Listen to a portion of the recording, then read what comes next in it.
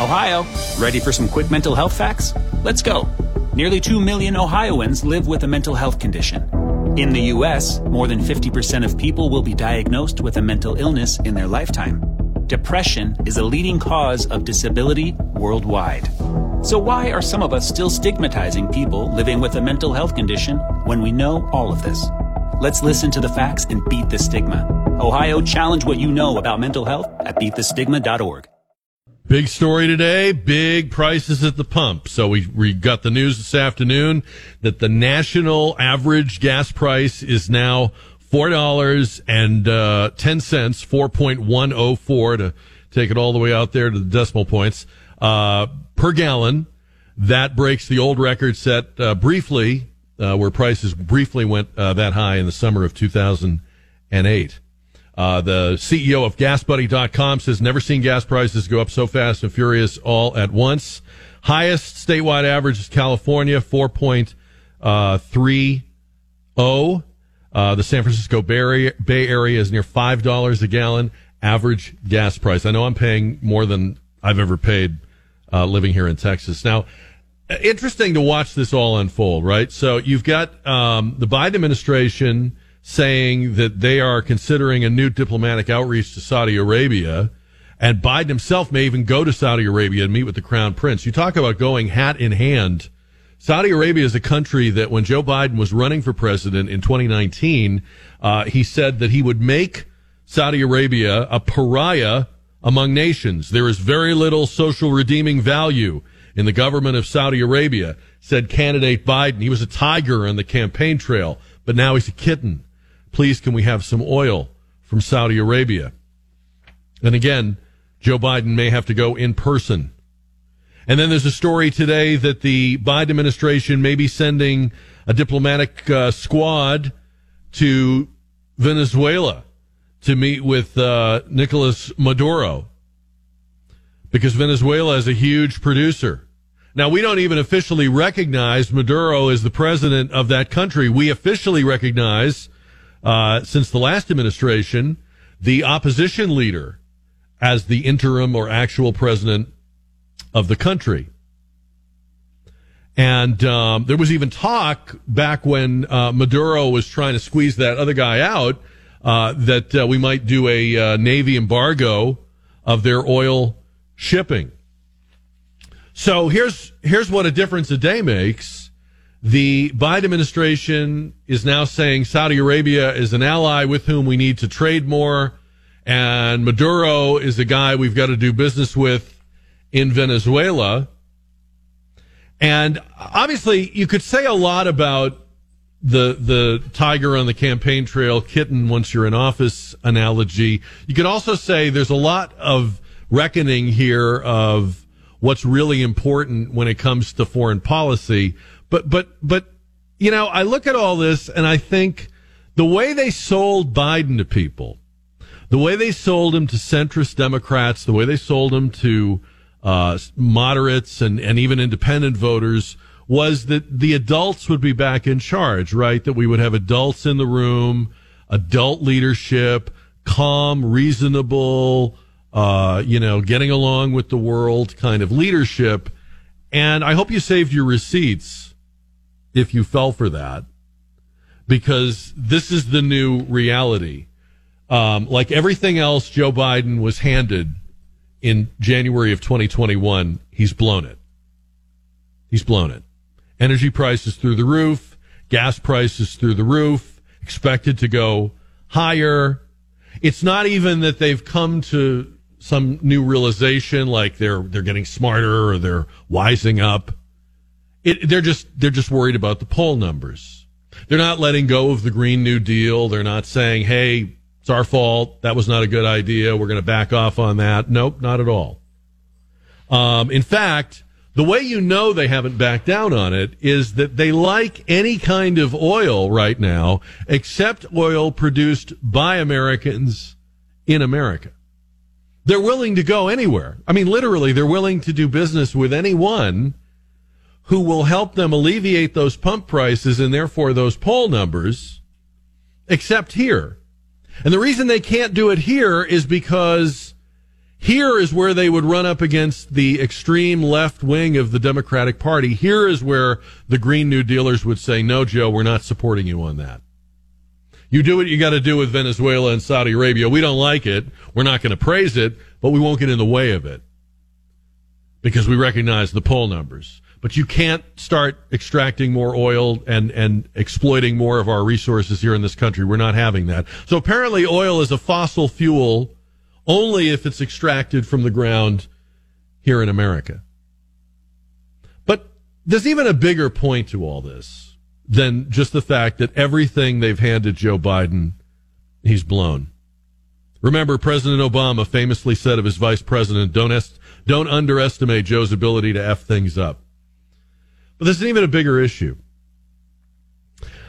The really great sin that Donald Trump committed wasn't any of the things they tried to impeach him for or any of his supposed scandals in the business world. The greatest sin of Donald Trump was that Donald Trump took his measure of the foreign policy elites in this country, the people that are routinely consulted by presidents of both parties, the people who expect to be advisors and, senior elder statesmen and women.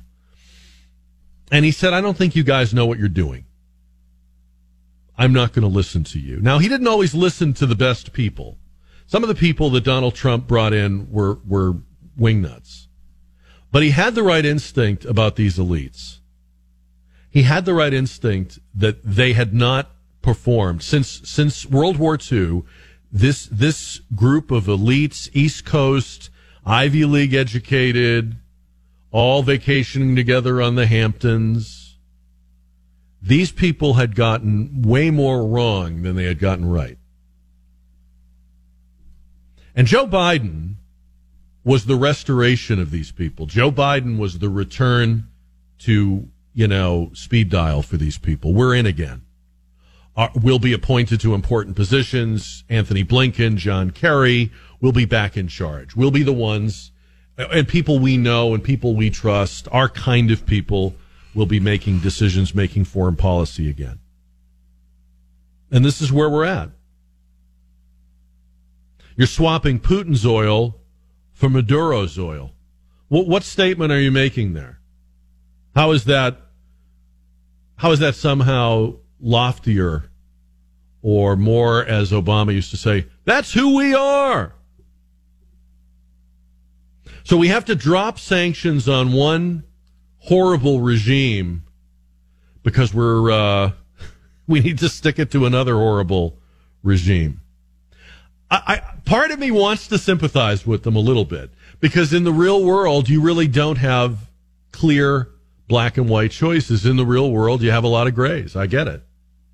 But they were the ones that ran and won on the message of we know better. And you should listen to us. We listened into that phone call to the Ukrainian president, and we found it impeachable. Can you imagine if we could hear the phone calls Biden must be making and his team must be making to places like Venezuela, Saudi Arabia, Poland? Can you imagine? I mean, you talk about an impeachable phone call. These are probably a hot mess. We're not going to hear them. There won't be a readout of them.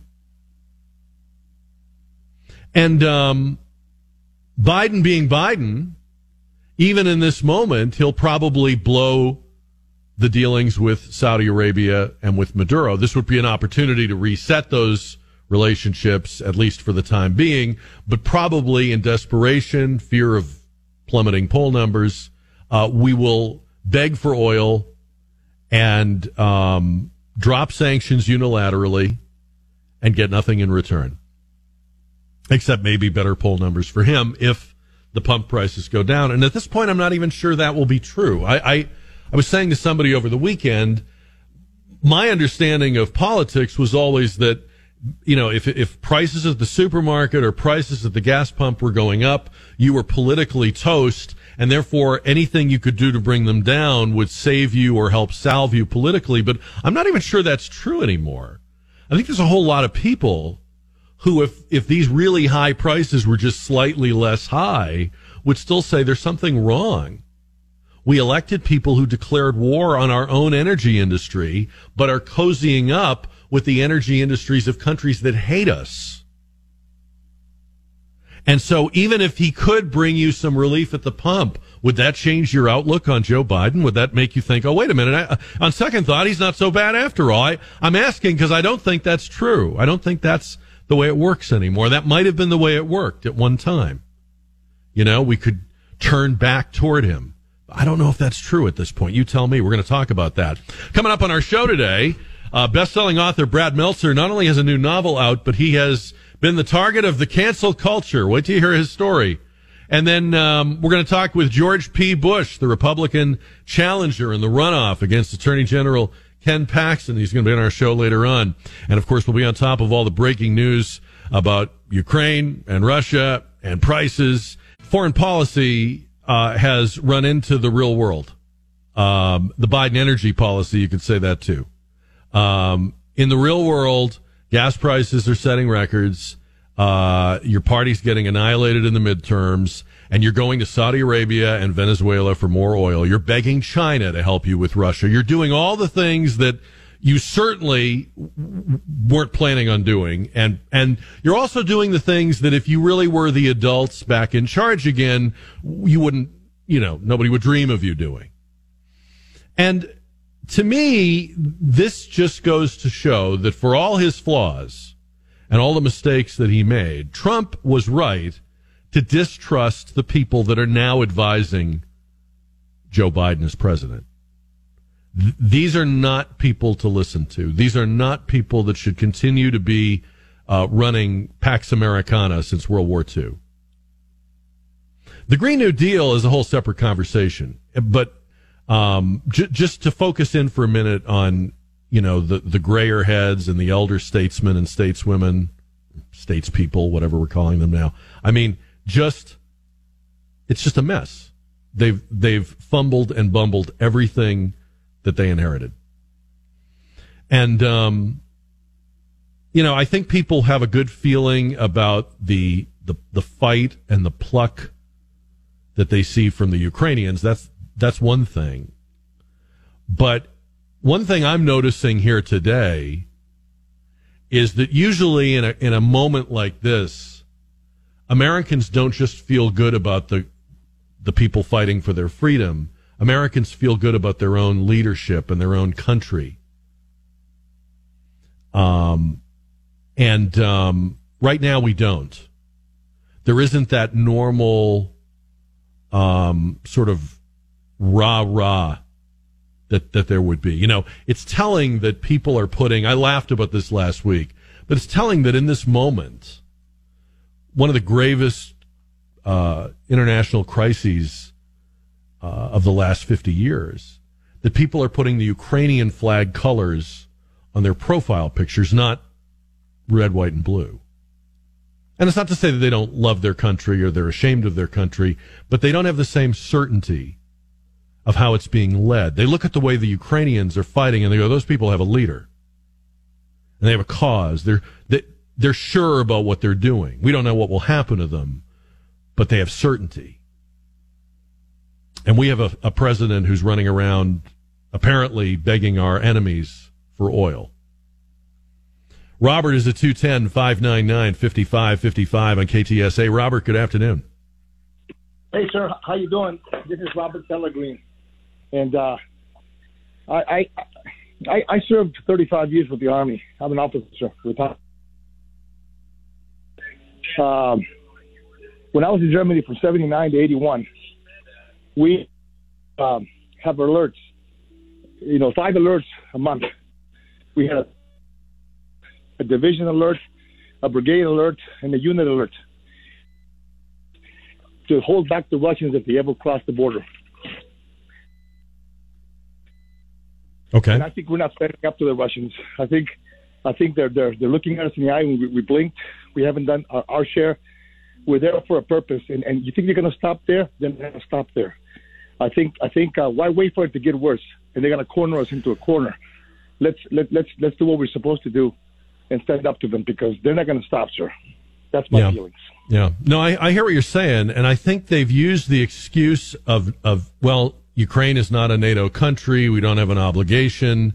But I agree with you. I don't think it will matter to Putin if his next target is a NATO country. I think he's already taken his reading of us. And look, we've advertised why we won't do anything. We've said out loud, we're not going to do anything because Russia's a nuclear power. We don't want a nuclear war. Well, if that's what you say, and maybe you agree with that, by the way, which is fine, but if that's what you say, then you've just excluded standing up to them if they invade a NATO country. That's why we're asking you on the JR poll today, do you think Putin would attack a NATO country? And I think he would, because I think his read of us is that we are unwilling to fight a land war in Europe. His read of us is that Americans will look at, say, Lithuania the same way they look at Ukraine. They won't say, oh, well, that's totally different because Lithuania is part of NATO. They'll say, we don't know where exactly that is, and we don't exactly know what our interest in it is. And some people will say, we're not fighting for that. We got our own problems at home. And other people will say what Robert said, which is you got to stand up to them. And you might as well stand up to them here as much as there.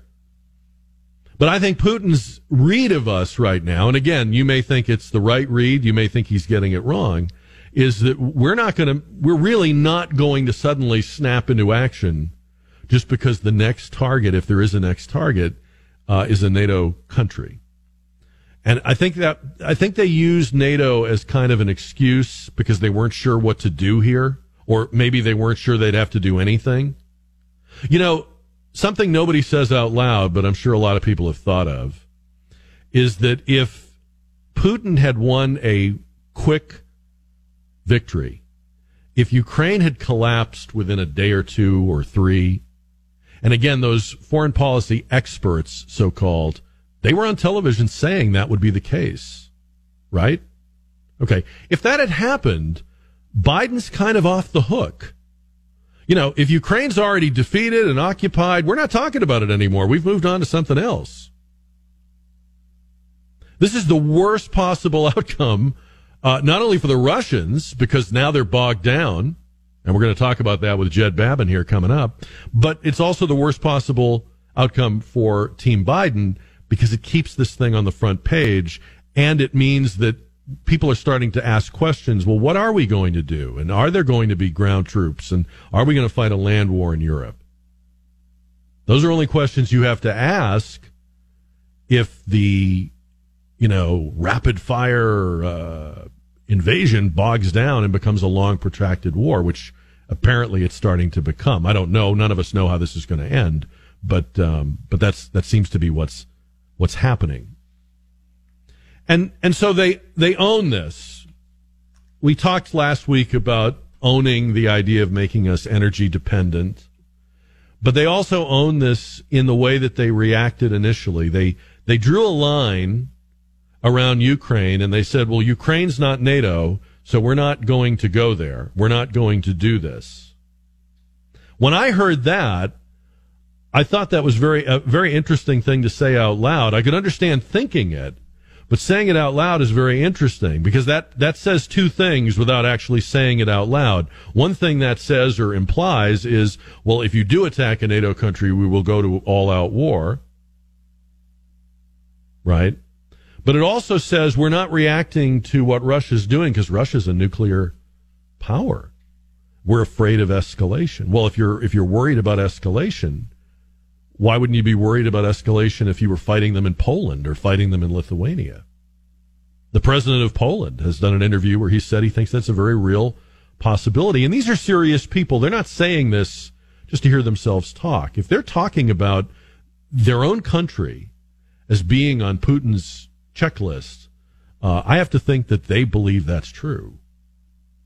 And there's a level of seriousness about this when you're in the shadow of the bear that I think is very different than hearing American senators who are Democrats or Republicans, just kind of kibitzing about it on Meet the Press or whatever. Here on in our show, George P. Bush, Republican challenger in the runoff for Attorney General.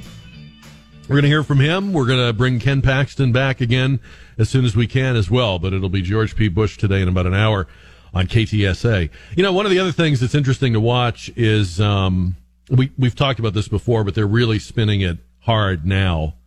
The gas prices, the inflation. We're putting this on Putin. We're putting this on Russia's invasion of Ukraine. And I know all of this started before that.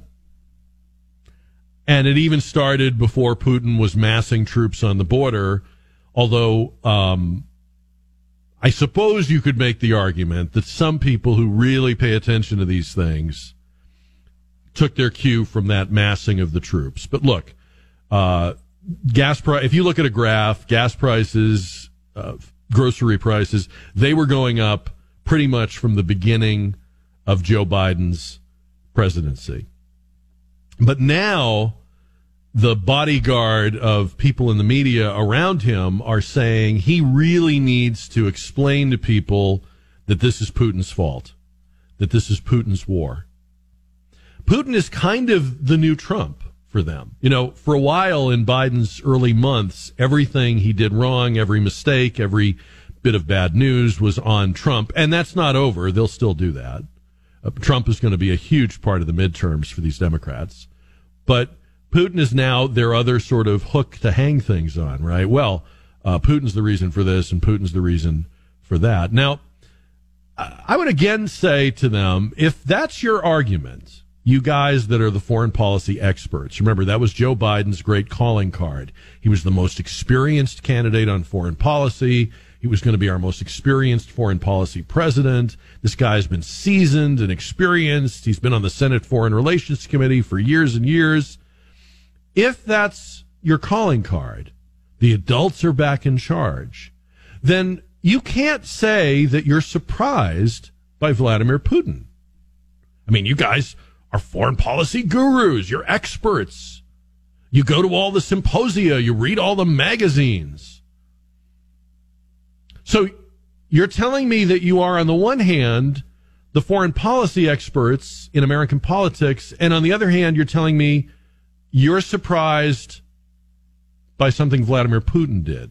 The most talked about, debated, watched, observed leader in the world. It's kind of weird, isn't it? It doesn't really hang together when you think of it that way.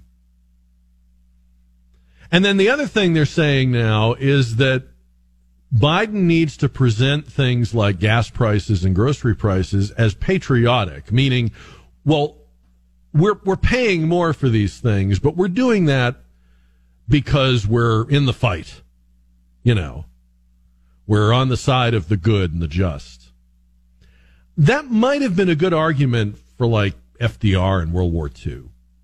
You know, our boys are over there fighting. We're rationing things on the home front. There's a whole of America response. It's total war. I don't think that's what this is. And according to them, that's never going to be what this is. So again, they sort of want the we're all in the boat together, let's roll up our sleeves camaraderie of World War II, minus the part where we're actually in it. So we're going to talk about that. 210-599-5555. Anytime Brad Meltzer has a new book, I want to read it, and I'm excited to be reading, hopefully very soon, the new one called The Lightning Rod. We're going to talk to him about that and about his recent brush with what I guess you could call the cancel culture, as he joins us now on the KTSA Kinetico Quality Water Softeners Newsmaker line. Brad Meltzer, welcome back. Good afternoon. Brother Jack, good to be back. So I do want to talk about the lightning rod, but first, I want to hear, I just read this today. I did not know this. I want to hear this story of your children's books being canceled at some libraries, school libraries. Yeah, a school board in York County, Pennsylvania, banned our books, I Am Rosa Parks and I Am Martin Luther King Jr. It had nothing, of course, to do with the content of the book. They banned, there was 200 books that were listed as good for talking to your kids about race issues. It was, my books, Malala, Hidden Figures, the women in NASA who were black who helped the scientists there and worked with the great scientists themselves. They've just, all of them said, hey, listen, we don't want to put these books in kids' hands until we read them, which is a good thing as far as I'm concerned. You got to read the books first. And so we're going to put a freeze on them until we check them. But the fast one that the school board pulled is they waited a year to do it. A year went by, they still hadn't read books that take 5 minutes to read. These are kids' books, obviously. And basically what happens is what starts as a freeze becomes a ban. And when I got word about it, Fox News, my friends at Fox News called me, my friends at CNN called me, my friends at MSNBC called me.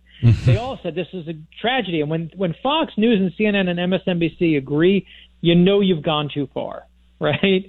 And so I got involved. We worked and went to the school board. We asked everyone out there, we said, go buy the books, not just my books, but buy every book on this list. We're going to fight this ban. I went to the school board meeting. We got the ban overturned. I spoke impassionately about, I even read from my I Am Rosa Parks book, and we got it overturned. But what you're seeing is this kind of, when you're banning books, and you're seeing in the culture right now, when you're banning books, you're on the wrong side of history. And I agree. You can't ban Rosa Parks. You can't ban Dr. King. Well, not only that, but, you're a dad. I'm a dad. I don't know if you agree with me or not, but I was saying this the other day. As far as I'm concerned, if your kid goes into the library and reads a book, I am much less worried about which book it is and much more enthused that they're reading a book. And maybe not every 100%. Book is the best, not every book is the best book, or not every book is but I mean, if they're reading, they're not too far off. Your kid is not too far off the beam if they're reading. This is why we're friends, of course. I mean, because otherwise, you know what you are? You're censoring. You're a censor. And if you're cheering while books are being pulled off the shelves, you're doing it wrong. I mean, I understand the distinction between something that is curriculum, where the kids are a captive audience in the classroom, and I don't want that to be political or propagandized. But as far as what's in the library on the shelves, that's a free market of ideas. Let them find whatever they find. Yeah, no, I'm glad. I mean, it's an incredible thing. So that was where we started. And then, of course, now that we've talked about children book bans, we can talk about murder. Yeah, I mean, I wouldn't have thought of all the things you would get into a controversy about. I wouldn't have thought it was the children's books, but that's our world that we live in. So you've brought back two characters that people really love in this new novel, which comes out, I think, tomorrow, right? Called The Lightning Rod. Yeah, so The Lightning Rod, I brought these characters back, but you can pick it up if you've never read them before. And I started this book. It's a thriller. It's a mystery with one of my great fears, which is one of the characters hands his valet keys over to the valet at a fancy restaurant. And the valet takes the keys, but instead of parking the car, what he does is he hits the little button on the steering wheel for the GPS, and he says the magic words, "Go home." And now he's going to the man's house with his car keys that have his house keys on there, because this is a robbery. And when he gets into the house to rob the house, someone's waiting for him with a gun, because this is not a robbery. This is a trap. And when the body shows up at our hero's doorstep, he finds something hidden on the body that no one else was supposed to see, and it leads to one of the government's most closely guarded secrets.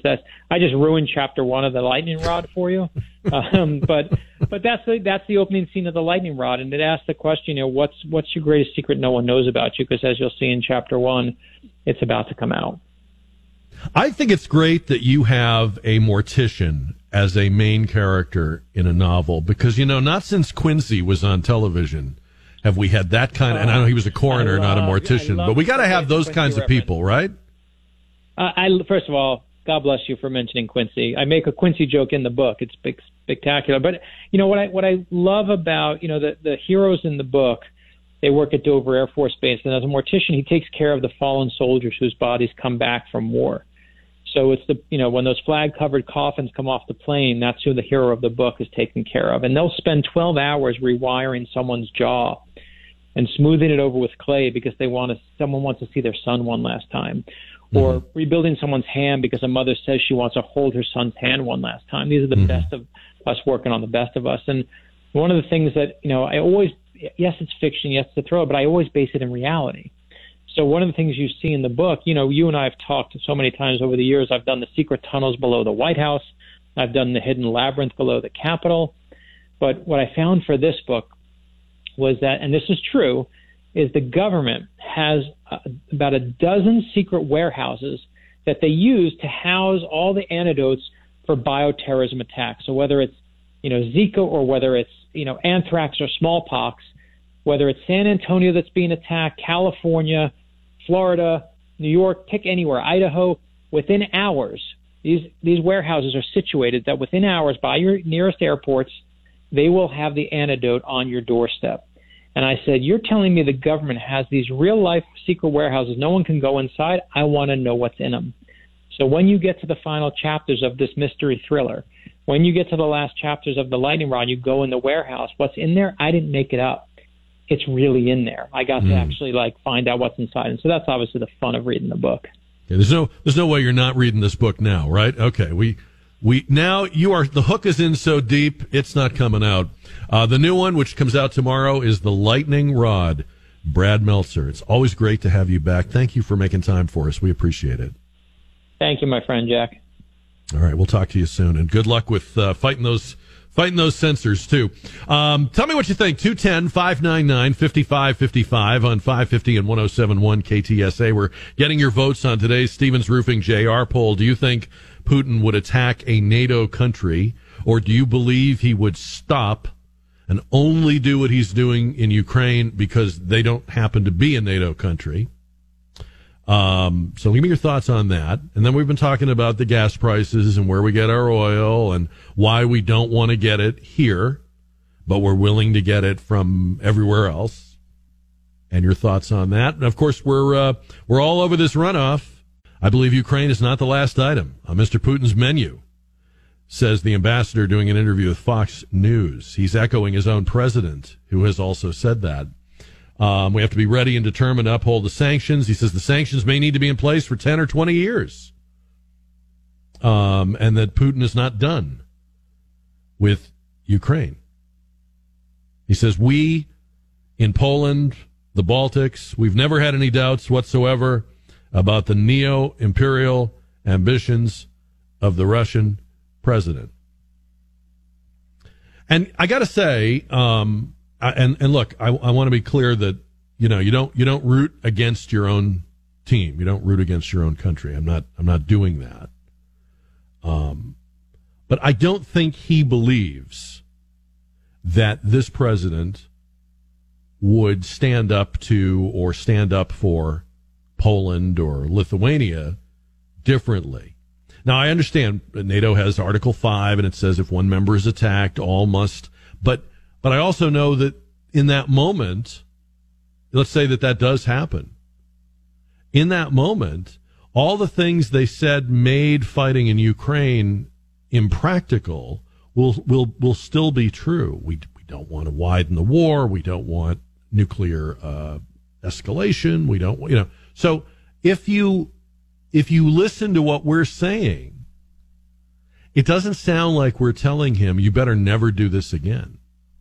Oh, and by the way, all these sanctions, what if we do all the sanctions we've threatened to do and talked about doing, and we do all the ones Joe Biden wants to do, but we also do the ones that Mitch McConnell wants to do and Marco Rubio wants to do, and all these, people in both parties. What if we do all those and Putin's like, okay, I'm still here? Because I hope they're right, and I hope this is too much for him, and there's somebody in Russia that has a better plan. But if all you're willing to do are these sanctions and you do them, then what do you have? What else is there? And I'm not rooting for World War III, but wars have a way, when you're a democracy and you're preferring to be at peace, wars have a way of finding you. And you could actually argue that Putin grabbing, say, the Baltics, which would be Latvia, Lithuania, and Estonia, that actually is an easier grab. Those are smaller territorial states. easier to get to, easier to get into. So we'll see. I don't know that they have. I don't know a lot about what their internal politics are, but you also have to wonder, do they have a Zelensky? Do they have somebody who would galvanize the people of the country? Because I think it's pretty clear that the X factor here has been that I think the Russians thought when they went into Ukraine, Ukraine would immediately cease to be a functioning society, right? It would just be a bunch of people hiding. But they're fighting like, hey, we're still a country. And that is a game changer, right? That's why what is this? I think the 12th day. And all those experts, and they were Republican as well as Democrat, all those experts 2 or 3 weeks ago were saying, it would be a 1 or 2 day war. 210-599-5555. Who did this survey? The Economist and YouGov did a survey that found only 19% of Americans believe sending U.S. troops to Ukraine is a good idea. Listen to this, though. 19% think it's a good idea. 54% think it's a bad idea. 33% said it was a good idea to send soldiers to Ukraine to provide help, but not to fight Russian soldiers. I don't understand where we're getting. Well, I guess I do understand it. We've miseducated a whole lot of people about the idea that you can send the military, but you're not at war. And you tell me if you think I'm wrong, but if you put American servicemen and women into Ukraine and you tell them don't fight the Russians, do these other things, hand out supplies, build shelters, they become high-value targets. And they become essentially like the American troops that were in Kabul in the final hours of our time there. And we know how that ended, and it wasn't good. It's kind of disturbing that if this poll is correct, a third of people think you can kind of have your cake and eat it too. You can send in the troops, but not to fight. Let's go back in time for a minute to the 1950s, the darkest days of the Cold War. And they came up with this, the military came up with this rating system called DEFCON. And you probably have heard this, right? You know, DEFCON 1, DEFCON 2, DEFCON 5. These were different levels of preparedness or readiness. It's declared by the President and the Secretary of Defense and the Joint Chiefs of Staff. And the numbers are a little misleading because the lower the number, the worse things are. So DEFCON 5 is our normal state of readiness. DEFCON 1 means we're at war or nuclear war is imminent. Okay. So, and to put it in perspective, we have DEFCON 1 through 5. We've never gone above DEFCON 3 on a global level. We went to DEFCON 3 on 9/11. We went to DEFCON 3 during the Cuban Missile Crisis. We've put parts of our military on brief levels of DEFCON 2 or DEFCON 3, but globally we've never gone above DEFCON 3. And again, DEFCON 1 is the worst. And I'm telling you this because I was reading a story over the weekend about a new Spanish language conservative network called Americano, which is launching tomorrow. It's a satellite service. It's conservative programming, news and commentary in Spanish. And NBC News had done this piece on their website about Americano, and they quoted a guy named Ferdinand Amandi, who is a political guy. He worked for Barack Obama as his Hispanic outreach director. And Ferdinand Amandi is responding to or reacting to the formation of this Americano service, and he says this is a DEFCON 1 moment. For those concerned about the disinformation problem harming Democrats' chances with Hispanics, this is a DEFCON 1 moment. We should be worried. DEFCON 1 means nuclear war is imminent. Why would you be so worried if you were a Democrat a Democratic political consultant. Why would you be so worried about a conservative Spanish language service? First of all, you may be wondering, like I did when I read the article, isn't there already one? Well, in any event, somebody is starting one. And one of the weird things about our politics these days is that Hispanic voters, like black voters, are only supposed to be spoken to by Democrats. They're only supposed to be to have things explained or analyzed. They're only supposed to be comfortable with Democrats. They can only vote for Democrats. They can only listen to Democrats. Hispanic voters are not to ever think outside that box that the Democratic Party wants to keep them in. And they've defined for you all your stands on all the important issues. And whether that's the way you really feel about it personally or not, if you remember when Joe Biden said you ain't black, if you ain't Hispanic, if you go off these particular approaches. So I think the panic over this Americano network or channel is that, they're having a heart attack about this, because look what's already happened without it. Look at the changes in border districts here in Texas. Look at the inroads that Trump made. And, Trump made those inroads and converted a lot of Hispanic voters to his candidacy. It doesn't mean they're now Republicans. Doesn't mean they'll vote for any and every other Republican that comes along, but now that door is open a crack where it wasn't before. And I just think it's really interesting that instead of saying we're going to contend for those voters, or we believe we can make a better case to those voters, this guy's reaction was, this is like the end of the world.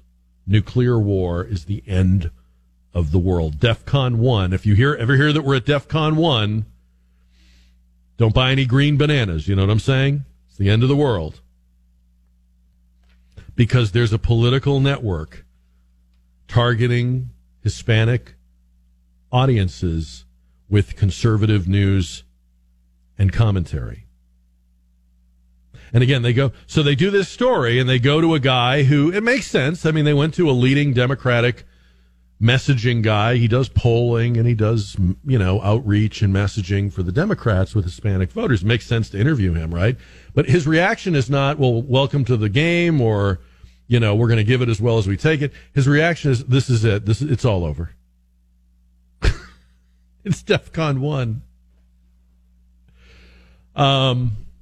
What are your thoughts about that? I've always been fascinated by how it's just an unwritten rule.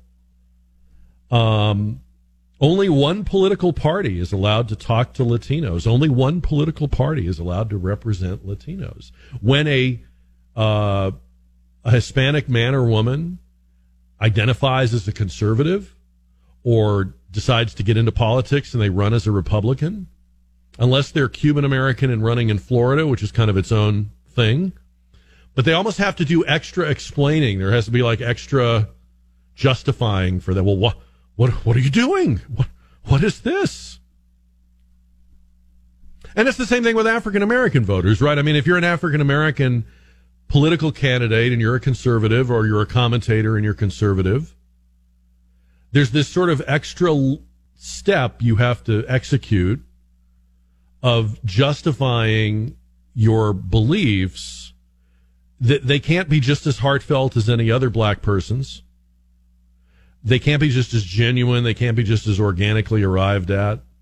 They somehow have to be given a special status.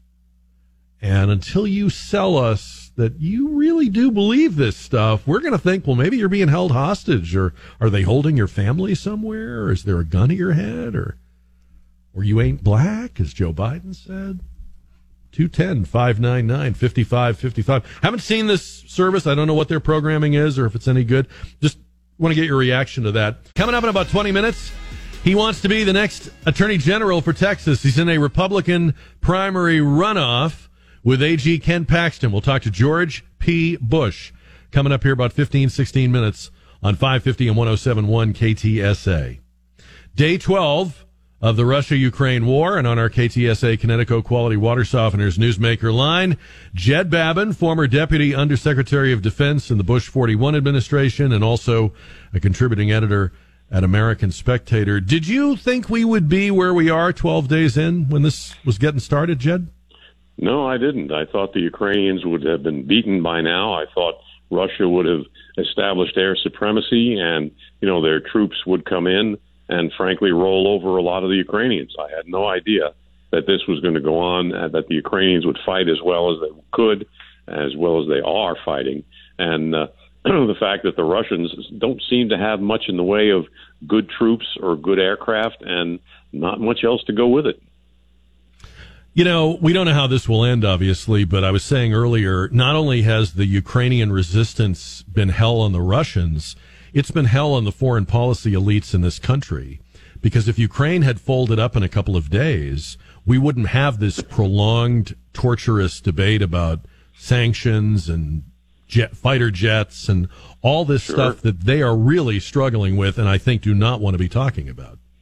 No, they really don't. I mean, Biden certainly doesn't want to talk about the fact that he's strangled American energy supplies and that he could do a lot to alleviate that problem. Instead, he's going, believe it or not, Jack, he's going to Venezuela.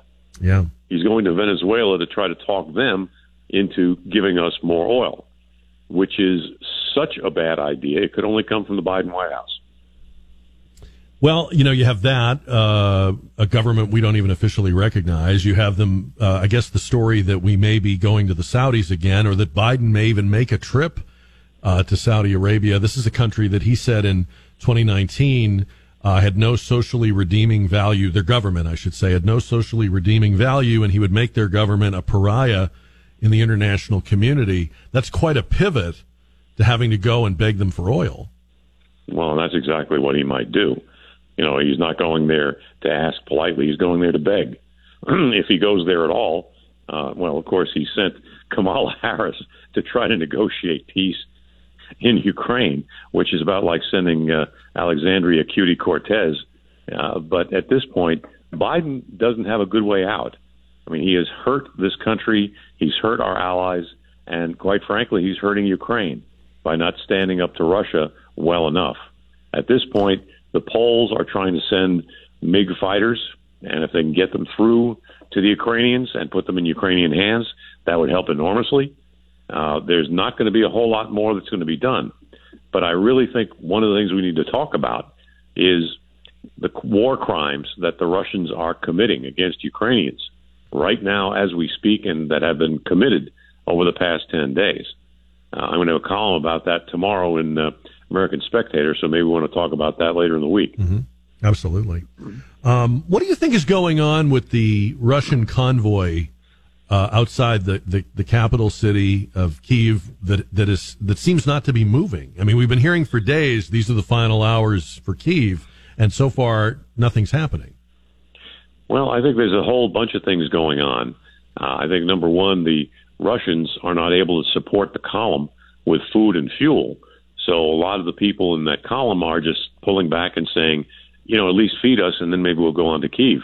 On the other hand, I think the Ukrainians, who very much want to bomb the hell out of that column, may wonder and worry about what would Putin's response be if that column was suddenly destroyed. And on the other hand, I think at this point, I think the Russians are crowding the skies above that column with their own fighters to protect it. So right now it's stalled. It doesn't appear to be going anywhere anytime soon, but it's also tying up a really good bit of the Russian air power. And, well, it's going to be something that they're going to have to either fish or cut bait on pretty soon.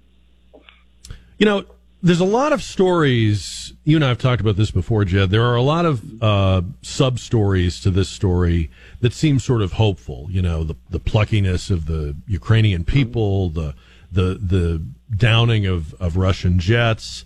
Some of this seems like it might be genuinely good news, but some of it also maybe seems like it's more hopeful than accurate. Are you concerned that we may be getting kind of a stream of feel-good stories that don't reflect what's really happening or what really is going to happen? Well, I think that's certainly possible. I am concerned about that. But I think it's what we always call the fog of war. I think that there's a lot of people who might know what's going on in most details, but I don't think that even Putin knows what the heck's going on in complete detail, and I'm pretty sure Biden doesn't. So, maybe Zelensky has a good handle on things. He's been pleading for a no-fly zone. He now says, send us aircraft instead. He's in the toughest position of all, but he is an extraordinarily brave and smart man. And I'm betting on him at this point, not on the Russians. I mean, we have stories that indicate, there's disloyalty in the FSB, which is the successor to the KGB. We have stories about, people inside the Russian government who disagree with this invasion, supposedly sabotaging or being double agents. That's the kind of thing you have to be careful not to want to believe more than you should believe it, right? Exactly. I mean, there's an awful lot of stuff out there that is wishful thinking, and it's part of my job and yours to try to filter that stuff out and try to actually figure out what the heck is going on. And I think that there's too much reliance now on the feel-good stuff, and I think at this point we have to be pretty realistic about it. The Russians have committed, I think, virtually all of their 150,000 troops. As you pointed out, they've got the massive column that still is threatening Kiev and may or may not be able to move on it. So there's an awful lot of things that can and probably will happen at this point. And, the outcome of the war, as you said earlier, is certainly not determined at this point. We don't know what's going to happen. Probably not fair to ask you this so early, but I'm going to take a swing at it anyway, and you can take a swing at answering it. I mean, we see Germany rethinking its military posture. We see the European community rethinking its energy strategy. It seems like they're having a road to Damascus moment around a lot of issues in Europe. Is that a lasting thing, or is that just going to all fade away this time next year? Well, you're hitting the most important point, Jack. I think that by the time next year rolls around, Ukraine will be forgotten. Germany will go back to its old, well, we're not going to spend on defense kind of mood. And I don't think anything's going to last. I think that part of the problem we have is that they, in terms of they being Europe and the NATO nations over there, they are not going to take seriously what Russia and China are doing, what Iran is doing, and they're going to go back to their old ways. They just don't see it's necessary for them to defend themselves while we're shouldering all the burden. And we've drawn a bright line, rightly or wrongly, about the fact that Ukraine is not a NATO member. So we've justified what we are doing and, more importantly, what we're not doing with that explanation, which would imply that if he then moved on a NATO member, everything would be different. Do you think Putin believes, because it doesn't sound like Poland believes it or Lithuania believes it, do you believe that he would not cross that line? I don't believe that he would restrain himself. I think if he were convinced that he actually could do it and take on NATO, and I would guess that he's smart enough at this point to say, to throw the BS flag at any of his generals that say, oh, well, we can just roll into Latvia or Poland. I think he would say, go back and fix things before we try anything like that. But who knows? I think there's an awful lot of people who, frankly, may be purged as a result of their performance in the Ukraine war. And, I'm talking about Sergei Shoigu, for example, the Russian defense minister, who has been one of Putin's key allies in government for 20 years. I think people like that, they may very well find themselves in front of a firing squad or off to Siberia. And I think Putin is going to have to really recalculate what he can do as opposed to what he wants to do. Poland is out of the question. It's much too big, much too strong. I think Latvia, Estonia, Lithuania, those are possible areas of conquest for Putin. But I think at this point, what Ukraine is showing is that they don't have anywhere near the capability they think they have. They'll be airbrushing some photos again like they did back in the day at the Kremlin. Read them in the American Spectator and other places. Jed Babin. Jed, always good to have you. Thank you, sir. We appreciate it tonight. Thank you. And on our KTSA Connecticut Quality Water Softeners Newsmaker line, Land Commissioner George P. Bush, who is in the Republican runoff for Attorney General with Attorney General Ken Paxton. Commissioner, welcome back. Good afternoon to you. Thank you for having me. So now is the hard part, right? I mean, it's every candidate we've talked to who's in a runoff says it is hard to make sure people stay motivated and are aware of the fact that there is yet another election. You got to keep people engaged and interested. You and the other challengers did hold Ken Paxton to under 50%, thus the runoff, but he still got up there in the mid to high 40s. So what's the pivot? What's the message now to get people to come out and vote again in a matter of weeks? Well, you're right. It'll be a smaller universe of voters.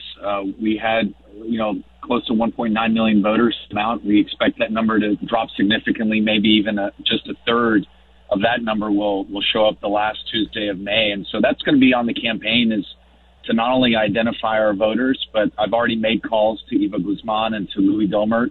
And I think it surprises people to hear this, but I think we'll get a lot of their supporters.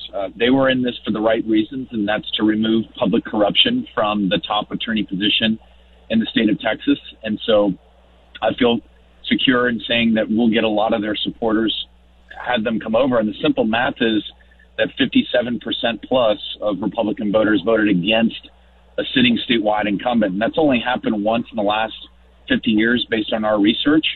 And it didn't turn out so well for the incumbent. And in legislative races in Texas, 88% of the time that the incumbent is forced into a runoff end up losing if there's a sitting incumbent. So all to say that we're putting the building blocks together. We got a lot of work ahead of us, but you're right. It's going to be on our campaign to get those folks back out. I remember that when you were on with us before, you talked in detail about the importance of doing some of the things that Ken Paxton has done in terms of lawsuits and standing up to the federal government's overreach, but you believe you'd be more effective than him in doing it, and you're also concerned that he's compromised in his ability to do it by what's hanging over him. On the other hand, I'm interested in why you are so focused on getting the Trump endorsement, even to the point of wanting him to unendorse Ken Paxton. What does that mean for you? What does that do for you? Well, in order to win a runoff, I'm going to have to reach out to everybody. And so, on election night, we didn't really have time to celebrate. I reached out to everybody formerly on a ballot or currently on a ballot at all levels of state government and including national government. So that started with the leader of our party. I don't expect a change there, but we continue to reach out to a lot of grassroots leaders in Texas. And I feel very confident about some of the announcements we'll be making in the next few weeks with their announcements of support. But, again, this is going to be about beating the Democrats. This is why I'm in the race. I'm not here to trash fellow Republicans.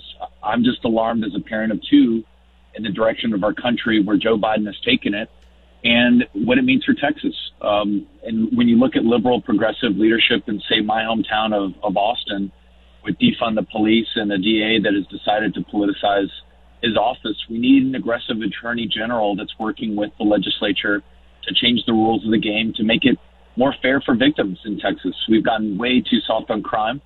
And so we'll continue that message with grassroots. And I think we're going to continue to garner even more support.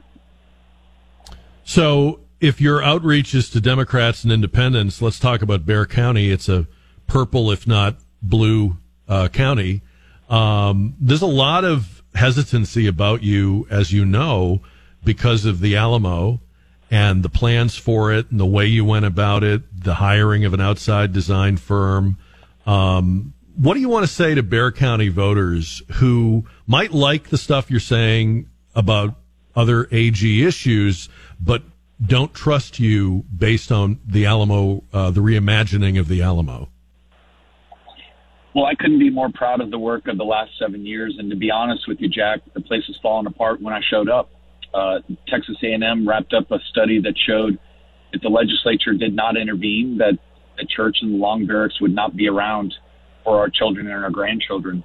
And so I took that to heart, went to the legislature. We got a historic appropriation that Lieutenant Governor Dan Patrick helped us secure, $30 million in my first session and $100 million in the second session. And we're hard at work. We've closed down Alamo Street. We've gotten rid of the Ripley's, believe it or not, Wax Museum. We announced that about 3 weeks ago. The cenotaph ain't moving. The Palisades have been rebuilt, and the 18-pound cannon has now been installed on the southwest side of the compound. So all to say that we're really excited about the future of the Alamo, the most visited site in the state of Texas. My staff deserves all the credit for getting us to where we are. And this summer, we'll be announcing the Phil Collins Visitor Center, where we will showcase the largest, what is to believe the largest private collection of Alamo-related artifacts. And so we encourage San Antonians, folks in Bexar County, to come out and learn more about the 1836 plan. It's a great plan. It's the most important conservation project. And for what it's worth legally, it was my office that protected the iconic brands and secured the intellectual property rights. Jack, if you could believe it, none of my predecessors secured the trademark or the intellectual property rights of the church, the iconic facade. And so that's why you have Alamo Rental Car and other businesses that have taken the brand before my watch at the helm as land commissioner to make sure that it's legally protected for future generations. So you're saying basically people don't know all the great things you did. They have this flawed understanding of what was going on there. Was that what I'm hearing? Yeah. There was a lot of misinformation about the plan. And look, as the advocate for the plan, my goal was to make sure that the entire public, not only San Antonio, Bexar County, but the people of Texas had a chance to weigh in. And look, democracy is not pretty, especially when you're bringing in public input from around the state. But this is the Alamo. This is the shrine of Texas liberty.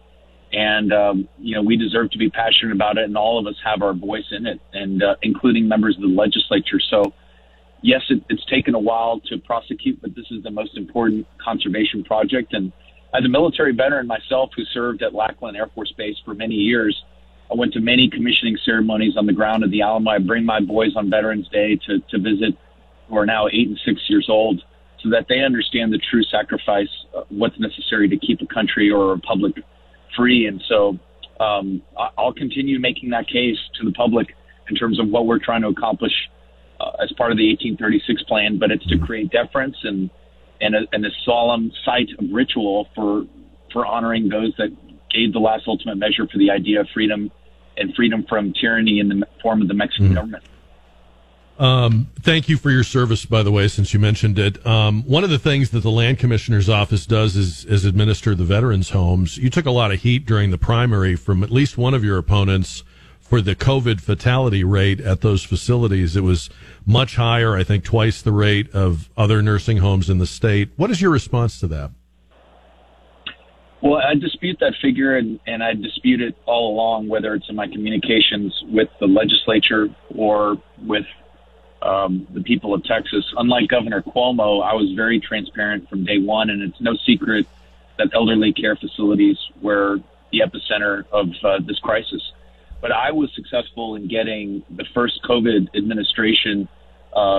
vaccines administered to military veterans in our homes. And since that time, hospitalizations have absolutely plummeted off the cliff. And so we've changed the process by which we house our veterans. We've created a lot more social distancing. And so I'm really proud of the staff and how we responded to it. But, when we didn't have vaccines or therapies to speak of for the first few months, it was challenging. But, I'll say this, that, Ken Paxton has a completely different viewpoint on COVID policy. He's actually fought against state agencies having to disclose whether it's veteran homes or elderly care facilities, from disclosing, if they're funded by taxpayer money, any documents, emails, or phone calls. I went above and beyond the requirements of the law to disclose everything that was happening in veterans' homes. And look, my goal as a vet myself was to always create an atmosphere in working with the legislature that any of us would house our parents and our grandparents and be proud of it. All right, Republican Attorney General candidate George P. Bush. Hope you'll come back again. I appreciate the time with us today. Thank you. Absolutely. Looking forward to it. I will tell you that a lot of people in politics, in fact, most people in politics are in politics because they want to be in politics. Everyone at election time makes you think or wants you to think that they're on a crusade. They'd rather be doing something else, but this is so important.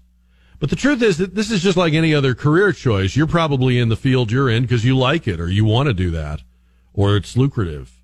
And people in politics are people that want to be in politics. They want to be in government. They see themselves as cut out for that.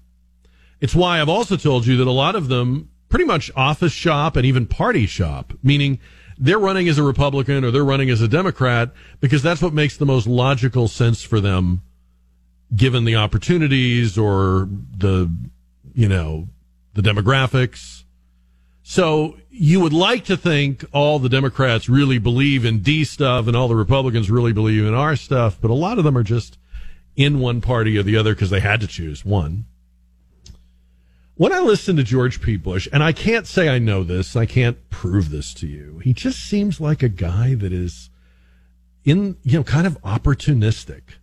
Like everything he's doing, I don't know that I ever believed he even wanted to be land commissioner. That always felt like a rung on the ladder to me. Didn't that seem that way to you? And when I look at the ads with the ATV and the wraparound sunglasses and every other word is Donald Trump, I'm having a hard time believing that that's where he's at. He seems like a guy, if you were designing a candidate or a candidacy on a clean sheet of paper, these are all the things you would put in to appeal to Texas voters. But they don't ring true. They don't seem authentic. And I'm not saying that other politicians are super authentic because I know they all have kind of a veneer of shadiness to them. But you know what I'm saying? He's just, I don't know if I buy any of it, and it's probably not fair for me to say this because, again, I can't prove it, but I'm being honest in saying this is just a hunch I have. I'm not telling you should believe this. My hunch when I listen to him, when I watch him on other interviews, is that he's smart about what people want to hear. He's also picked a guy. I mean, if you were going to run against anybody, right, if you were going to tilt against any of the windmills of the Republican incumbents, Ken Paxton would be the guy. And it may well be that people are ready to move on from Ken Paxton. I'm not endorsing anybody. I'm not telling you how to vote. But I'm looking for it, and I can't shake the feeling that this whole thing is just very opportunistic. And people always have hope that the next guy will be better. They're learning in New York City. They elected a new mayor. They had high hopes for him. He was very different. He said a lot of very different things on the campaign trail. They liked what they heard. New guy. He's turning out to be very much like the guy before him. People are very, very disappointed. But it happens. It happens a lot. Jana's on 550 and 107.1 KTSA. Hi, Jana. Hi. That interview was very interesting, how he kind of didn't answer your questions. And the Alamo plan was ridiculous. The only reason it didn't get, because there was so much public outcry, what they were going to do. And for him to sort of turn it around and to say, oh, I did this. It wound up the way he always wanted it to. Yeah, I know. That was ridiculous. So I'm not voting for him. I don't trust him. That's all I had to say. Yeah, no, Jana, thanks. I appreciate the call. Yeah, I don't know. Again, we're going to present all these people. We're going to put them on the air. You're going to get to hear them. We give them more time than most shows do. We try to let them breathe a little. I don't do ambush interviews, but it's not, I don't know. There's something about it. I'm not saying he's a bad guy. I just think he wants that office and whatever comes after it. That's about all I can be sure of with him right now. So, Dennis, everything I'm hearing makes it sound like we're not really in freeze territory, right? We're just north of freeze territory. Yeah, I mean, the only people that might see a freeze would be in the hill country. That'd probably be tomorrow night, not tonight. Yeah. So I think we've made it through winter. That's what I was going to say. I mean, I saw a lot of people buying plants yesterday and digging holes and planting, and you want to hope that they didn't jump the. I took I kind of de-winterized my hose bibs. So yeah. I mean, last week was a great weekend to do all that stuff, and then last night the wind came through. I'm like, oh no, not again. What is this? All right, sir. Thank you. We learned this afternoon that the national average price per gallon is now at an all-time high, eclipsing a high briefly set in the summer of 2008. And this time the experts at GasBuddy.com say not only is it higher, but it will probably stay higher and maybe go higher longer. So is the higher gas price anybody's fault? Is it Joe Biden's fault? Is it Donald Trump's fault? Because everything theoretically can be Donald Trump's fault. I guess it could be racism's fault, too. Just throwing all these possibilities out there, giving you multiple choice. Is it Biden? Is it Trump? Is it Putin? You're going to hear a lot about Putin now. These are Putin gas prices. This is Putin inflation. You probably didn't vote for him, but you're getting it anyway. And at the same time, we're hearing the gas price story, and you know it. I mean, you don't need me to tell you. We're hearing today that the U.S. might turn back to Venezuela and try to do business with and reestablish diplomatic relations with the Maduro regime. We dissolved diplomatic relations with them in 2019. It is and has continued to be the policy of the United States. We don't actually recognize him as the legit president of Venezuela. But they have a lot of oil, and they're in our hemisphere. And any port in a storm. Kind of ironic that the Biden people are trying to make their stand against Putin a morality stand, even talking about war crimes, but to get oil to defray the high pump price, which is politically killing them, they might have to go to Venezuela, and they might also have to go to Saudi Arabia. Now, about Saudi Arabia, candidate Joe Biden said in 2019 that they have no socially redeeming value, meaning the regime. All right? Saudi Arabian regime has no socially redeeming value, and we would make them international pariahs. He didn't do it. Once he became president, he didn't do the tough things with Saudi Arabia that he said he would do. I don't know if you and I are ever going to live to see an American president that actually is tough with Saudi Arabia. I doubt that's ever going to happen. But in any event, he didn't. And now they're also saying they might ask or beg the Saudis for more oil, and President Biden himself might even make a state visit to get the leader of Saudi Arabia to come across. Here's the point.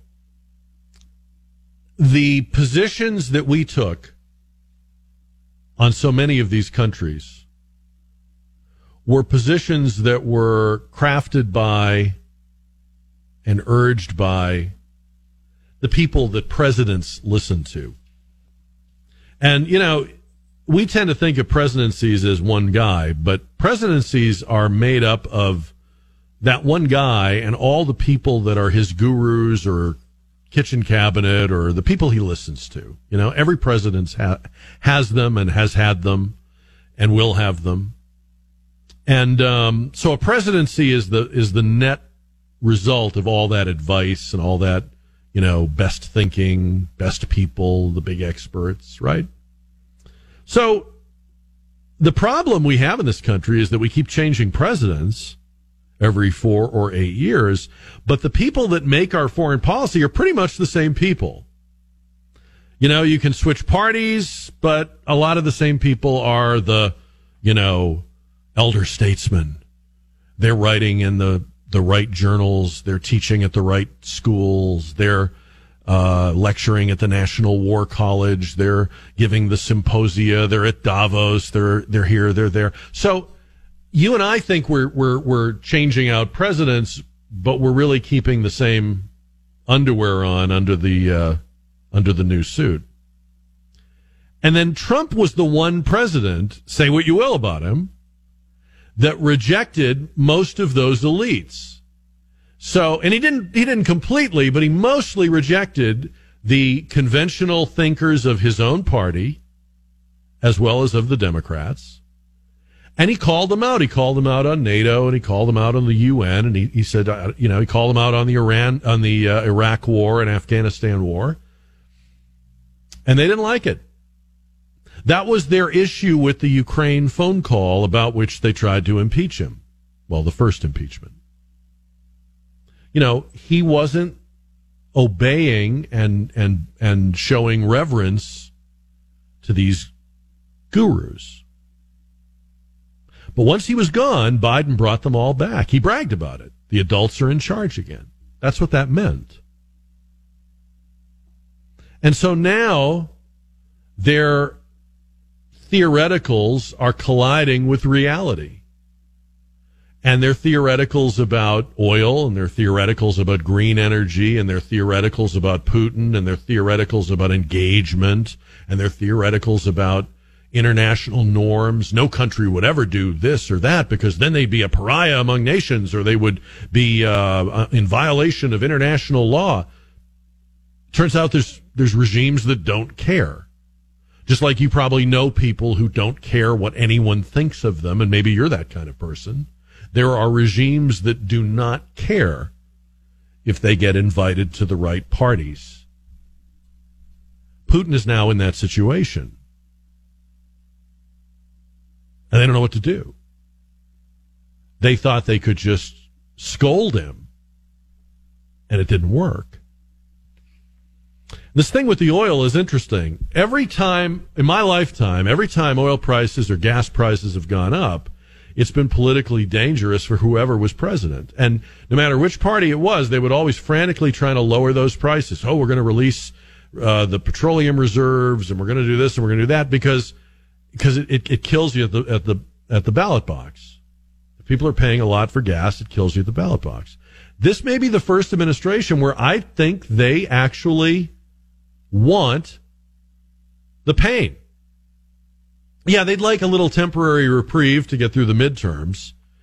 But I don't know about you. We were talking last hour about, do you believe George P. Bush? Do you believe that Joe Biden, when he says, I take gas prices personally and I want to lower the price, I want to make it affordable, do you believe him?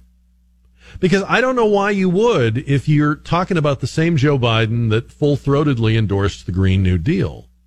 And he did that at a time when he was very desperate and afraid he was not going to get the nomination. I told you at the time, I'm not sure he even believes it, but he's saying it. He needs those young squad Democrats. He can't afford to have them work against him. And so he went in with the Green New Deal. And so higher gas prices for this administration, with the people running our energy policy like Jennifer Granholm and Pete Buttigieg, and when you have people like Susan Rice and Valerie Jarrett running the domestic policy arm of the White House, it's Obama's third term, higher gas prices are a feature, not a bug. When you're preaching electric cars, when you're preaching mass transit, when you're saying that personal use autos are selfish and killing the planet, why would you work very hard to get gas prices down? In fact, why wouldn't you work to get them up? And right now, you kind of get a twofer. The gas prices go up, and you get to shift the blame to this crazy Russian.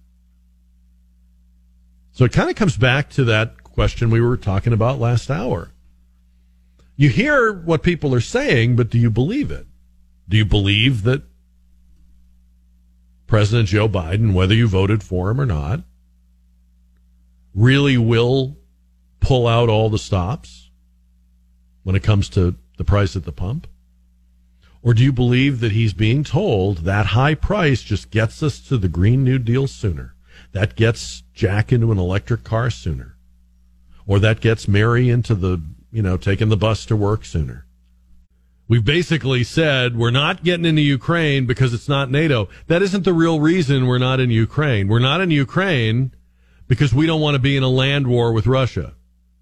and because we're afraid that they would escalate with nuclear, battlefield nuclear weapons, or maybe even more than that. So we've given a sort of false answer. We've said, sorry, Ukraine, there's a technicality, you're not NATO. That would mean that if a NATO country was attacked, invaded, menaced, we would fight. Do you believe that? Does it seem like this administration would come to the robust, full military, all hands on deck defense of Lithuania? I'm asking. What do you think? 210-599-5555. Brian is on 550 and 107.1 KTSA. Brian, good evening. Hi, good evening, Jack. Thanks for taking my call. Sure. I kind of jumped in late there on the discussion about the Biden response to the high gas prices. Yeah. One thing I really don't understand is that if the goal is to reduce carbon dioxide in the environment, I don't know why people aren't pushing for nuclear energy again. And it makes me think there's a real lack of sincerity in terms of wanting to save the planet. And it seems like, their ambitions lie elsewhere. Haven't we scared the hell out of people with nuclear energy? I mean, in this country, we had 3 Mile Island, Chernobyl. We had I forget the name of the Japanese plant where the tsunami wave hit it. But as you probably know, Brian, 75% of the electricity in France is generated by nuclear, power plants, and the French don't seem like, whack jobs. So I'm with you. I don't know why we can't have a logical, rational discussion about it, but I'm guessing it's because we've just scared people. Yeah, but then I wonder if our scaring people had, if there was something behind that too. Probably. I mean, wouldn't you, if you were a competitor to nuclear power, wouldn't you want to scare people about it? Yeah, you would.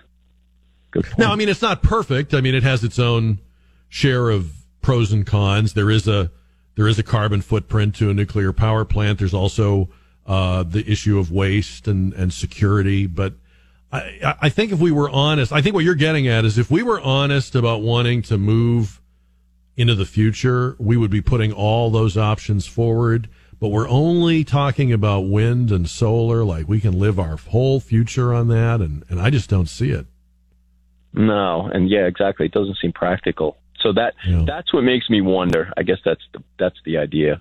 I don't think most people, when they have this debate, are probably holding back some cards or hiding a card up their sleeve. And I think you're right to suspect that the things they favor and disfavor are not done sincerely. Yeah. There's a great book. I just finished a book called Unsettled. I don't know if you've heard about this or not. It came out last year. There's a book called Unsettled by Dr. Stephen Koonin. If you can get this book, you should read it, and we'll try to get him on the show at some point.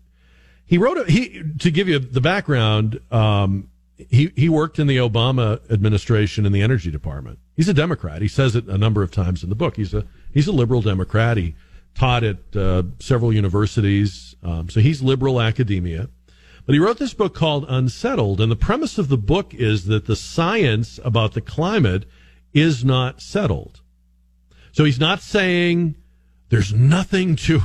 He's not taking an extreme position against or for man-made climate change, but he's saying the science is not settled, and you should be very suspicious of people who say that it is. And Brian's call kind of reminds me of that, because I'm always suspicious of people who have this one-word solution to energy. We got to go nuclear. We got to go solar. We got to drill, baby, drill. The truth is we should want all those things to compete. We should want all those things to muscle their way up to the bar and see what prevails. That's what we should also be doing with cars. We shouldn't be mandating electric cars. We should let the marketplace drive what people are willing to pay for and buy. And so Stephen Koonin in this book lays out, it's very dense reading. It's a short book, but it takes you a while to get through. A lot of charts. He basically lays out the fact that about 1% of the changes in our climate, and our climate has always been changing, it always will change. You can go back, 100,000 years, and you can find evidence that global temperatures were rising and falling, ocean levels were rising and falling, glaciers were melting and freezing. But he says only about 1% of what affects all of that fluctuation is human behaviors. Everything else is the planet doing its thing. And so he's trying to find the reasonable middle. And he makes the point, he says, if we're going to do things, if we're going to enact policies, taxes, if we're going to put burdens on people's lives, and by the way, we are, because these green energy activists have no problem putting people out of their homes, out of their jobs, crippling economies. And it's the hardest on poor countries and third world countries. They will be devastated by these policies. But if we're going to do big, dramatic things that affect people's lives, we have to know why we're doing them. And we have to be honest as to whether the things we're saying we must do, we've got to do this. We've got to be honest with people. And he says we haven't been. The planet is not broken. The environment is not wrecked. The fluctuations, these days a lot of people who should be reporting the weather fancy themselves climate reporters instead. And they will stand in front of a, raging surf at a hurricane or stand in floodwaters and try to tell you that what you're seeing isn't weather, it's the destruction of the climate by mankind. But that's not true. That is not the case. And because they and many in the scientific community have been so dishonest about this, now any attempt to honestly get your attention about something like nuclear or the things that we really do need to be careful about, the things that we all would like to conserve and preserve about nature, now they've lost credibility. It kind of reminds me of the COVID thing. The COVID thing was like the climate debate, only all sped up. The scientists started out, everybody was hanging on their every word. What do I need to do? Do I need a mask? Do I need to wipe down my groceries? And then in very short order, because they went from being scientists to being activists, they lost most, if not all, of their credibility. When's the last time you saw Tony Fauci? Where'd he go? You couldn't get rid of the guy for 2 years. Now he's like on the milk carton. But that was the decision to become activists rather than scientists. And he implores, as a scientist writing this book, Steve Koonin implores his colleagues, please be scientists. Break it down for people, give them the data so that the policymakers have better information and the public has better information in terms of voting for or against them. Unsettled is the book. Steve Koonin is the author. Koonin, I believe, is the spelling. We'll have him on.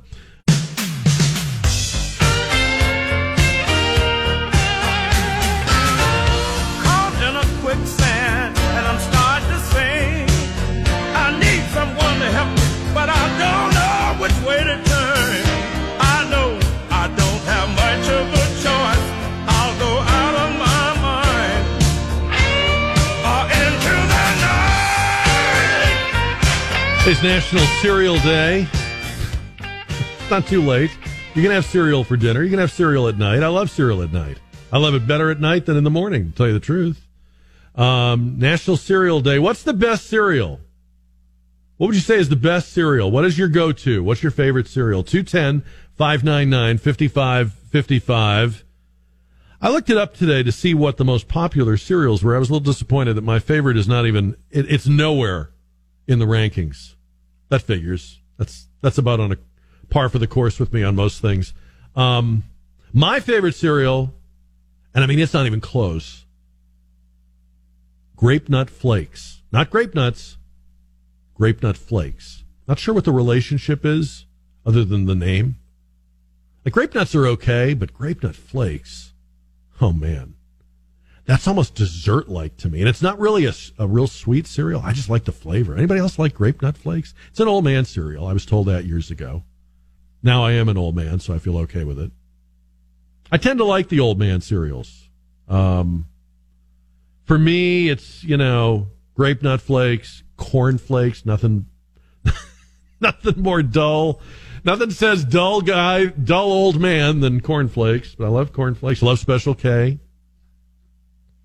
When I was a kid, like all kids, I wanted the sugary sweet cereals. My mom would not buy us Lucky Charms, but I think one time we got them as a treat. There were kids that were getting Lucky Charms every day. You could have told me that, you can live in a gold-plated palace, and I would have said, yeah, but will there be Lucky Charms? They had like a mystique when we were kids. Probably because my mom wouldn't buy them. They're actually not that great, right? When you have them, they're not really that. I don't know. Are they? I don't think they are.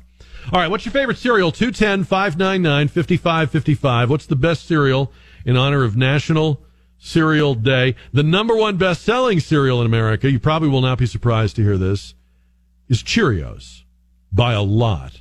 Cheerios is the big winner, year in and year out. They've been number one for a long time. Honey Nut Cheerios are number two. So it's like a Cheerios dynasty. And in fact, in the top five, it's Cheerios, Honey Nut Cheerios, Frosted Flakes, you figure that, right? Honey Bunches of O's, which is also kind of in the Cheerio realm, right? And then Cinnamon Toast Crunch is the fifth most popular cereal. I like that, but boy, that is really sweet. Cinnamon Toast Crunch, I mean, whoa. Gives you that, you get that super sweet cinnamon milk when it sits in the milk, right? Changes the milk. 210-599-5555. Ralph's on the radio. Hi, Ralph. Hey, how are you doing this evening? Good, sir. What's the best cereal?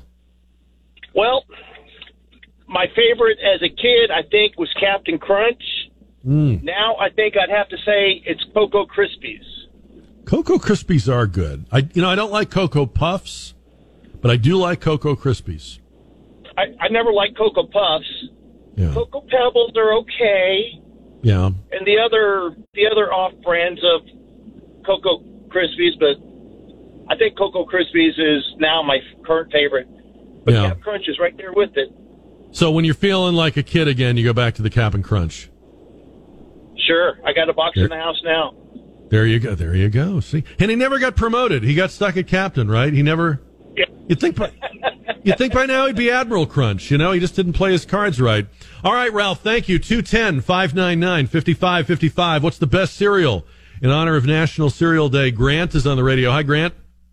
Good evening, Jack. How you doing today, sir? Good, sir. How are you? I'm doing excellent. Thank you. I think the best cereal there is Captain Crunch peanut butter, and then you dump in some Count Chocula, then you got Reese's Cups going on. Whoa. You make like a cereal cocktail. Look at you. Yeah, like a hodgepodge. Yes, sir. I can get in there and Frankenstein it.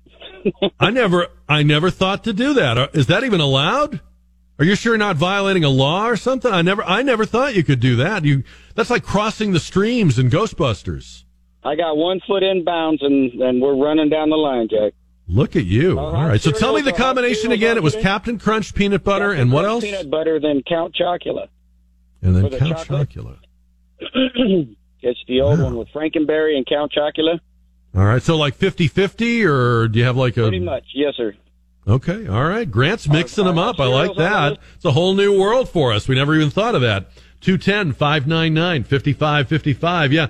Top cereal brands in America: Cheerios, Honey Nut Cheerios, Frosted Flakes, Honey Bunches of Oats, Cinnamon Toast Crunch. Lucky Charms is at number 6. Fruit Loops, never cared for those. Fruit Loops at number 7. 8th most popular, Frosted Mini Wheats. I do like those. Those are awesome. Life is number 9. Raisin Bran is number 10. Even I'm too young for Raisin Bran. I haven't gotten the hang of Raisin Bran yet. That seems like a very grown-up, mature, like you're a very serious person. If you eat Raisin Bran, there's no nonsense about you, no frivolity. You you don't have any nonsense in your life. You're very straightforward. Raisin Bran's like, just get down to business. I just want to have a bowel movement. Right? I mean, that's basically with Raisin Bran. You're just trying to.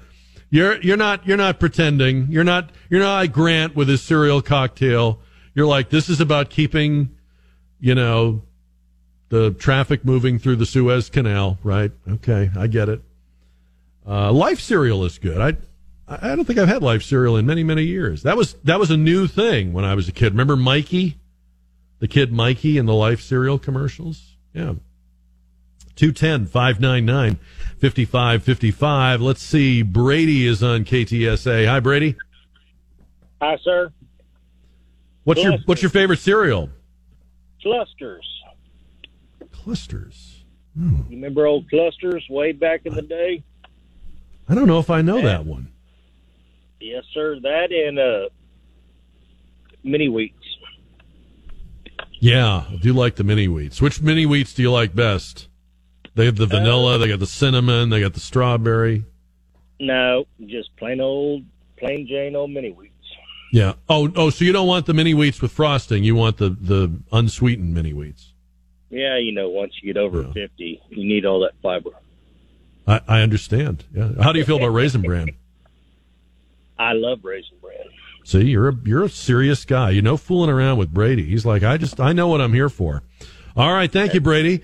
210-599-5555. Jack on KTSA. Now, when I was a kid, we would not have a lot of different kinds of cereal. You would want a lot of different brands. You'd want every brand that was advertised on TV. But we grew up, right? When we were kids, we didn't get everything we asked for. We didn't get most of what we asked for. And so my mom would have one or two or three, maybe, brands of cereal, one of which would always be some brand that you as a kid wouldn't go near with a 10-foot pole. I mean, some of those grown-up cereals, you might as well eat sawdust, right? And now there's so many brands. And I guess if you wanted to, you could have, how many different kinds do you have on hand at one time? You could probably have a dozen of them, I guess, right? I don't eat nearly as much cereal as I used to, but to me, it's still kind of a treat. I kind of like it, and I like it at night more than I do in the morning. What about you? What's your favorite cereal? 210-599-5555. Vicky is on the radio. Hi, Vicky. Hi, how are you? Good. I'm a Frosted Flakes person. Yes. Although I like the Honey Nut Cheerios. Yeah. I like the Cheerios, but I got to add the sugar. So, yeah. But I have a story about, my son married someone that she loves everything organic. She wants to raise her children organic and all that. So there's no real sugar in her house. One of my suitcases when I travel to Missouri is all that kind of stuff. And my son says, okay, Mom, you got to bring in the contraband, right? That's right. I do. You're like a pusher. I am. You're like a drug dealer. My son says, we've got a family thing planned in April. And he says, okay, Mom, so we're going to make cinnamon rolls and we'll bring the double stuffed Oreos and we'll make peanut butter cream. Oh man, I'm inviting you, Vicky. I want you to come to my family gatherings too. That's hilarious. I went to Walmart and I bought Sugar Frosted Flakes in huge box. There you go. And I bring it home and I tell my little 2.5-year-old, sweetest little girl, and I said, you know what this tiger on the front, this is Tony the Tiger. So I had to look up on YouTube and find an older video of what he used to say. They're great. Right. She got the most fun. She'd sit down, she walked around with a little bowl, only a little bowl, mind you, of Frosted Flakes, and she walked around, she says, they're great. Oh, look at you. It was so cute, but anyway, so we make all the bad stuff, and then when I'm gone, they get back on their That's right. Organic, That's right. Organic fair thing. enough. I'm a grandma, see? You are doing your job as a grandma. I'd expect nothing less. Right. Good for you, Vicky. Thank you. Tony is on KTSA. Hi, Tony. Hey, Jack. I could tell you one of my favorite kid cereals is Count Chocula. Oh yeah. Yeah, that's the kid's favorite. For right now, I'm all grown up, about 20 years, almost over my 40s. So my other favorite cereal right now is Cracklin' Oat Bran. Whoa. That's another very serious, like no-nonsense kind of cereal, right? Yeah, it's kind of like the granola bars. It's kind of like a Cheerio shape, but it's like a right. It's like a granola bar, but it's got a little bit of sugar in it, so it doesn't have that much sugar at all. Yeah. Okay.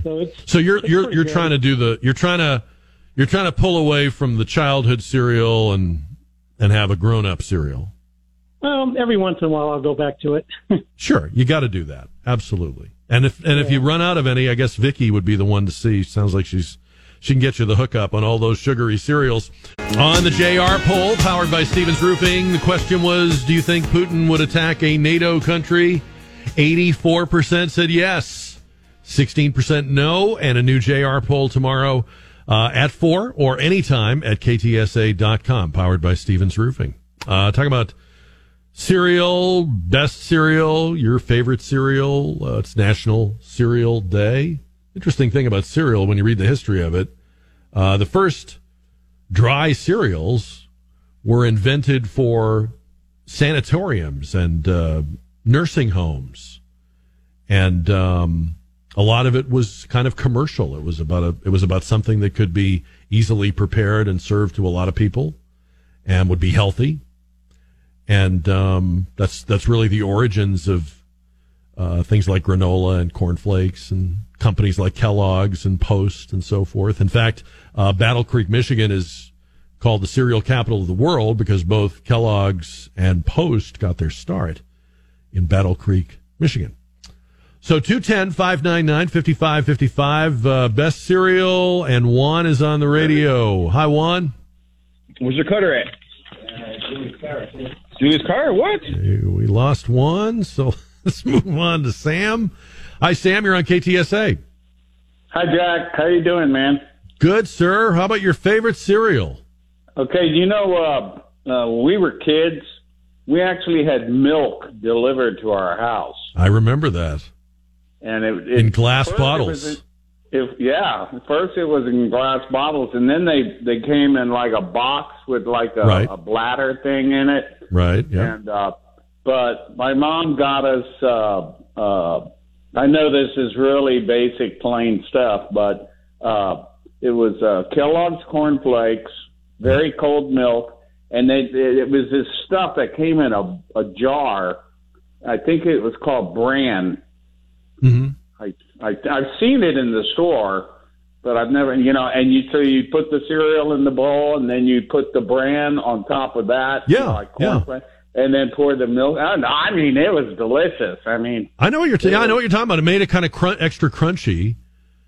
Yeah, and it was good for you. Yeah, we used to put wheat germ. We used to put wheat germ on cereal too. But was then that it? But then they came out with. I know that other caller about natural and organic and all, but then they came out with the Post came out with Fruity Pebbles. Right. And then you weren't interested in the cornflakes anymore, right? Fruity Pebbles are kind of like flavored Rice Krispies. Right.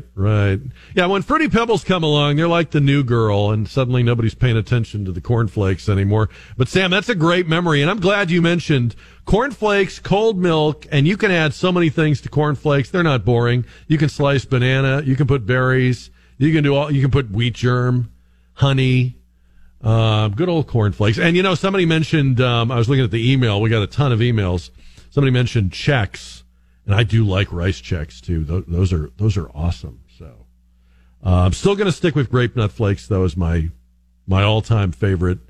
I actually just checked during the commercial. I don't have any cereal right now, but if I was going to buy a box, the next box would probably be Grape Nut Flakes. I would guess. I think that's where I would go. Thanks to everybody that called in on that, and thanks to everybody that voted in the JR poll. And needless to say, tomorrow will be all over the breaking news, all over whatever is breaking in the news, happening in the news. We'll have a new JR poll. We'll have lots to talk about. And if you have trouble hearing our show during the time that it's on live from 4 to 7 p.m. Monday through Friday, quick reminder that every episode of our show gets turned into an on-demand podcast. and it usually posts a couple of hours after the end of the show. So this one will be up tonight, probably around 9 o'clock or so. But you can find entire episodes of this show going way back on demand, Jack Riccardi page at KTSA.com. See you back here tomorrow at 4.